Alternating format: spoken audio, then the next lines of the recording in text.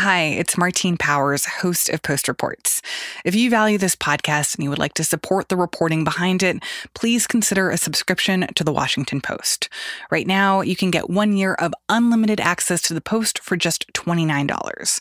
Learn more and subscribe at washingtonpost.com/subscribe, or click the link in today's show notes. I hope you'll consider, and thank you. From the newsroom of The Washington Post, this is Post Reports. I'm Martine Powers. It's Friday, June 18th.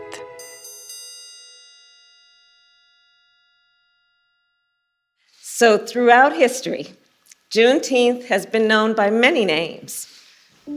Jubilee Day, Freedom Day, Liberation Day, Emancipation Day, and today, a national holiday. This week, Congress rushed to pass a bill officially recognizing the holiday of Juneteenth. This holiday has been at the center of decades of advocacy, and for a long time, there were Republican holdouts. But this week, some of that opposition fell away, a bill was quickly passed in the House and the Senate, and then suddenly, June 19th was a federal holiday. And I see members of Congress, members of the Congressional Black Caucus, members of the United States Senate who passed this bill unanimously. And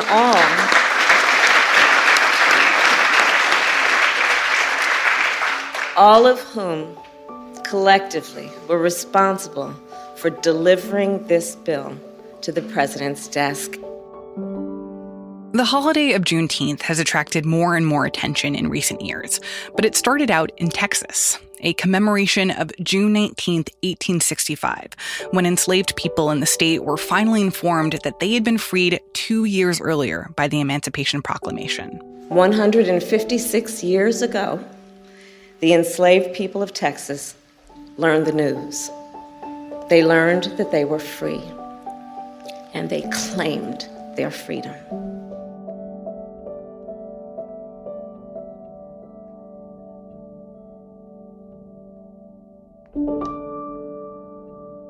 This year, June 19th falls on a Saturday, so hundreds of thousands of federal employees suddenly got today off. And while for some people it might just feel like an extra holiday, for many others it also feels like a turning point. And with that I say, happy Juneteenth, everybody. And with that I want to start by asking, what does Juneteenth represent to you? Well, it represents a memory of a family day in Conroe, Texas, and Livingston, Texas, the places where I spent my years growing up. It was a day for the community to get together and barbecue and drink red soda water and have a good time. As I got older, I understood the importance of the holiday, but it makes me think about family. That's the first thing that comes to mind when I think of Juneteenth. Annette Gordon-Reed is a preeminent historian and law professor at Harvard, and she is also a Texan who grew up celebrating this holiday. She's written a new book. It's called On Juneteenth, and it's about this day and its complicated history. But it's also a more personal story about her memories growing up as a Black kid in Texas, the painful experiences that went along with that, but also the pride that she has for her home state. When I first learned that people outside of Texas were celebrating Juneteenth, I have to say I felt a little twinge of possessiveness because it had been our holiday, first Black people's holiday, Black Texans' holiday, and it was a chance for us to get together. Everybody celebrated the 4th, but this was supposed to be for us. And then it wasn't until later that I realized that, when Black people left Texas, going west, where most of them went west, but they went other places as well, they took the holiday with them. And it made sense that they would do that. And they managed to convince people that it was a day that should be celebrated and commemorated. So I've watched it grow from something that was deeply personal to something that's recognized all over the country. And I'm also told that some places in the world know about Juneteenth, which is astonishing to me to see how it has sort of grown in stature and celebration. And I think it's really has been the passion of Texans who have celebrated this holiday since 1866, every year since then. And the commitment to it is something that people recognize.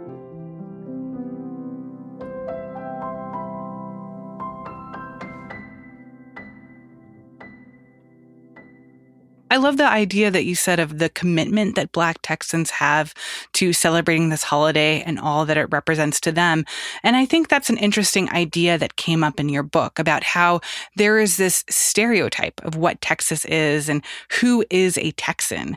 And that in some ways that is a stereotype that ignores or glosses over the experience of Black Texans. Absolutely. I say in the book plainly that Texas has been constructed as a white man. People think of a cowboy, even though many cowboys were Black, but in the Hollywood version of cowboys, they are white, a gunfighter, the cattle rancher, or the oil man, but leaving the plantation owner out of that, the person, the figure who was an integral part of Texas. Plantation society is not in that picture, but it's not in most people's understanding of what Texas is about. And what do you think accounts for that? What accounts for it? Well, I think it's a more attractive story. I mean, it's a less racially complicated, less perhaps guilt-inducing story about Texas. The story of slavery is just something that people would prefer not to talk about or to leave to Georgia and Mississippi and Alabama and those places, even though Texas was a plantation society made by people who came from those states, many people who left those states seeking their fortune, seeking to build a life in what would be a new cotton empire. The father of Texas, Stephen F. Austin, the son of Moses Austin, who was given the right to bring settlers into Texas, understood and actually said that they would not be able to be prosperous, or they faced prospects of being poor for a very long time without slavery. Austin is the capital of Texas. Their university is named after him. And he's a central figure in Texas. There's no question about that. But you also have to talk about the fact that he knew that the new colonists, the people who are coming there, would have to rely on the institution of slavery if they wanted to really make their way in the territory.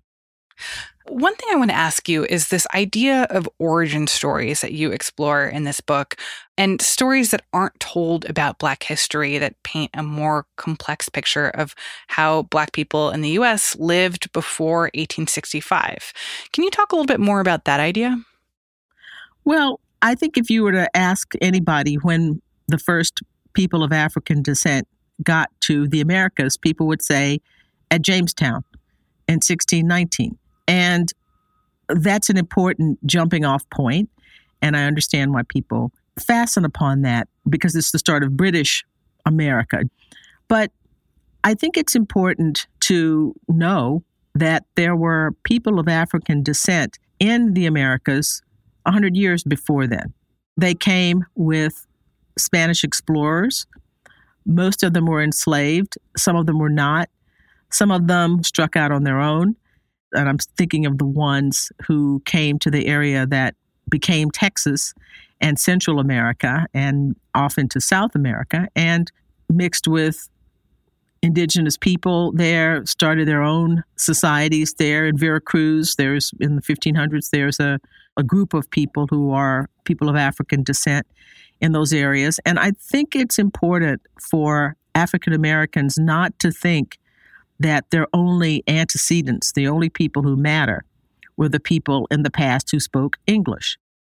Well, one of the ideas that you bring up in the book that I found very powerful was this sense that one of the ways of kind of asserting power during slavery was by limiting the Black imagination and limiting people's understanding of what other Black experiences were out there. And in some ways, it feels like that is a relevant thought to today in terms of what happens when you can kind of expand our sense of what it was like to be a Black person in the 1500s or 1600s or 1700s, and that those experiences were more wide-ranging than the sort of simplicity of the horrors of slavery that we tend to understand.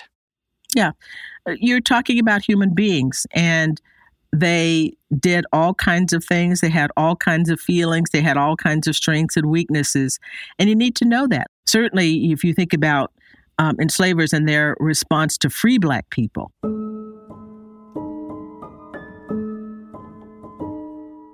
I mean, the existence of free Black people, the idea was to make life as hard for them as possible so that they couldn't succeed, because they knew that they stood as a testament against the idea that the natural state of Black people was enslavement.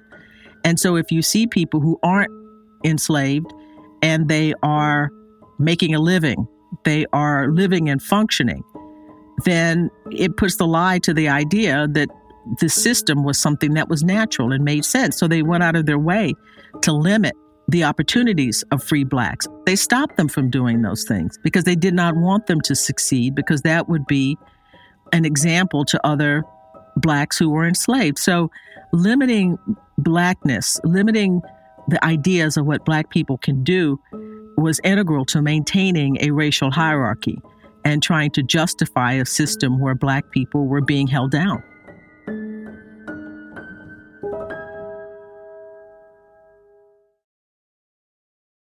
One of the interesting things that you do in this book is that you both provide more perspective on origin stories of Black people at large, of African Americans in Texas, but also you kind of reassess your own origin stories and that relationship that you have with Texas and the relationship that you have with being a kid of integration. So can you talk a little bit about your own personal experiences as a kid who essentially integrated a school? I started school in the middle of the 1960s when jurisdictions around the country were trying to resist the ruling in Brown versus Board of Education, saying that separate was inherently unequal and schools were supposed to be integrated. Well, in my area and in other places, they came up with something called the Freedom of Choice Plan. And freedom of choice sounds good, right? You know, who doesn't want freedom of choice? But freedom of choice, what it really meant was white parents would choose white schools and Black parents would choose Black schools. And my parents decided to do something different with me. I had been at kindergarten at the Black school, Booker T. Washington, where my mother taught, and they decided to send me to Anderson Elementary School, which was a white school. So I knew that this was a big deal, but they didn't make a big deal of it in the way we typically think of. You think of Ruby Bridges or people being escorted to school, or the Little Rock Nine, through crowds of people yelling and screaming and so forth. But I wasn't escorted to school. My father drove me to school every morning when I was in elementary school, but it really was not normal.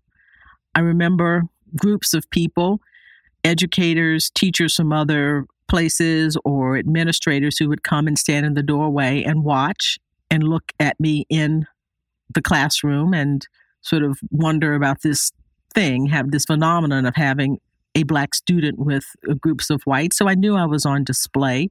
Some of the kids were nice, some of them were not. And some of them who were nice, I noticed if I saw them in town when they were with their family in some way, would not be friendly if I, spoke to them in a friendly way or whatever.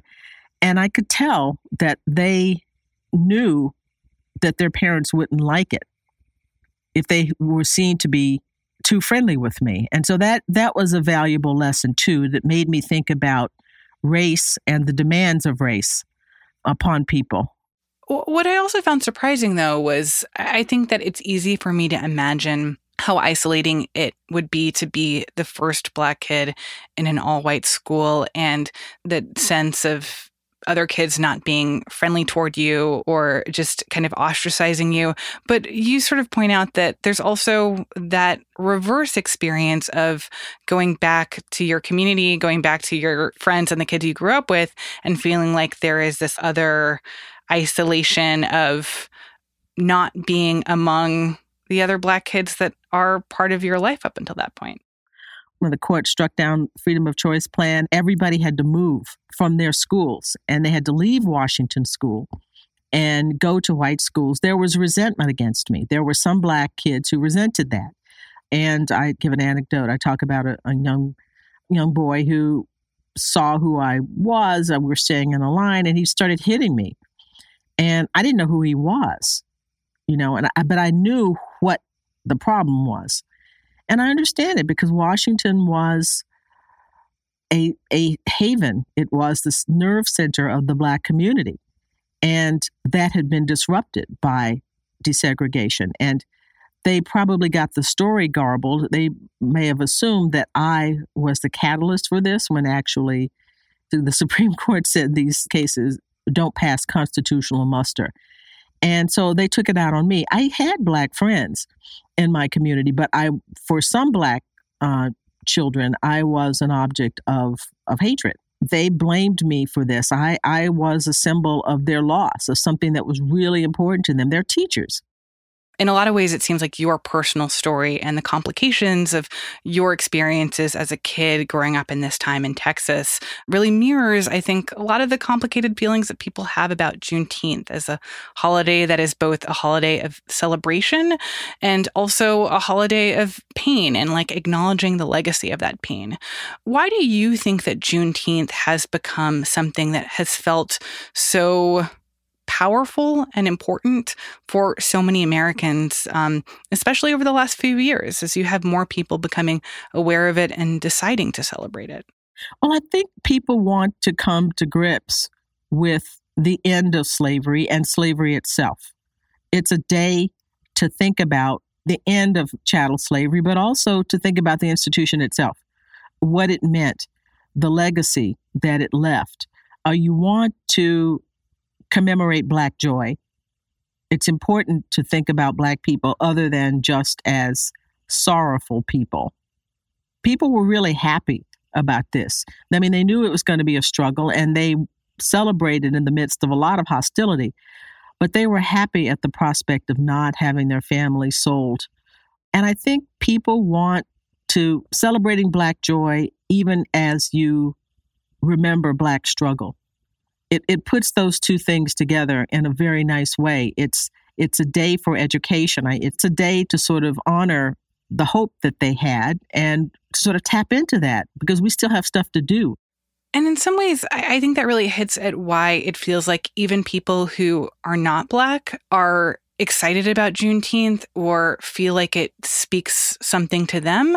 I think that 4th of July, for example, is a holiday that in many ways, to many of us, feels very forced or one-dimensional or superficial, that it is a uncomplicated form of patriotism or demonstration of patriotism.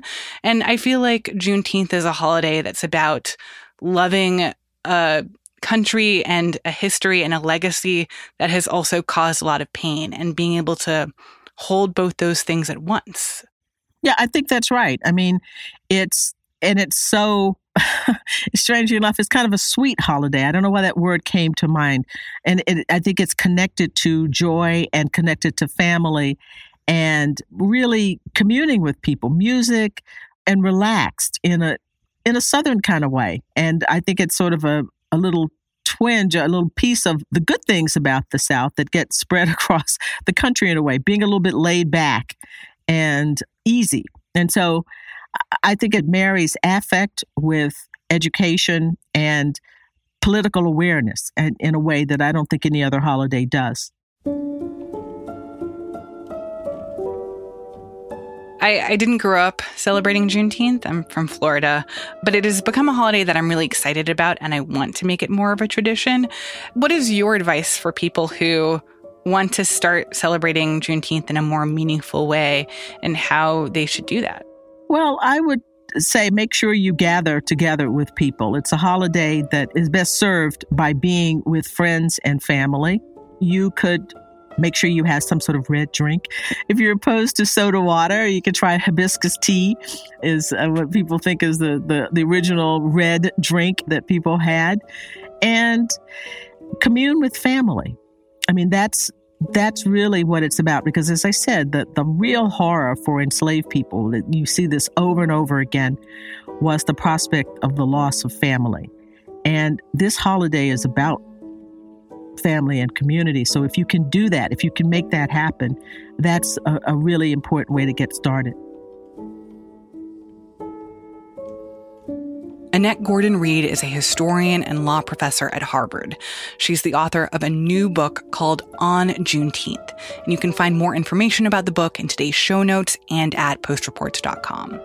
This story was produced by Sabby Robinson.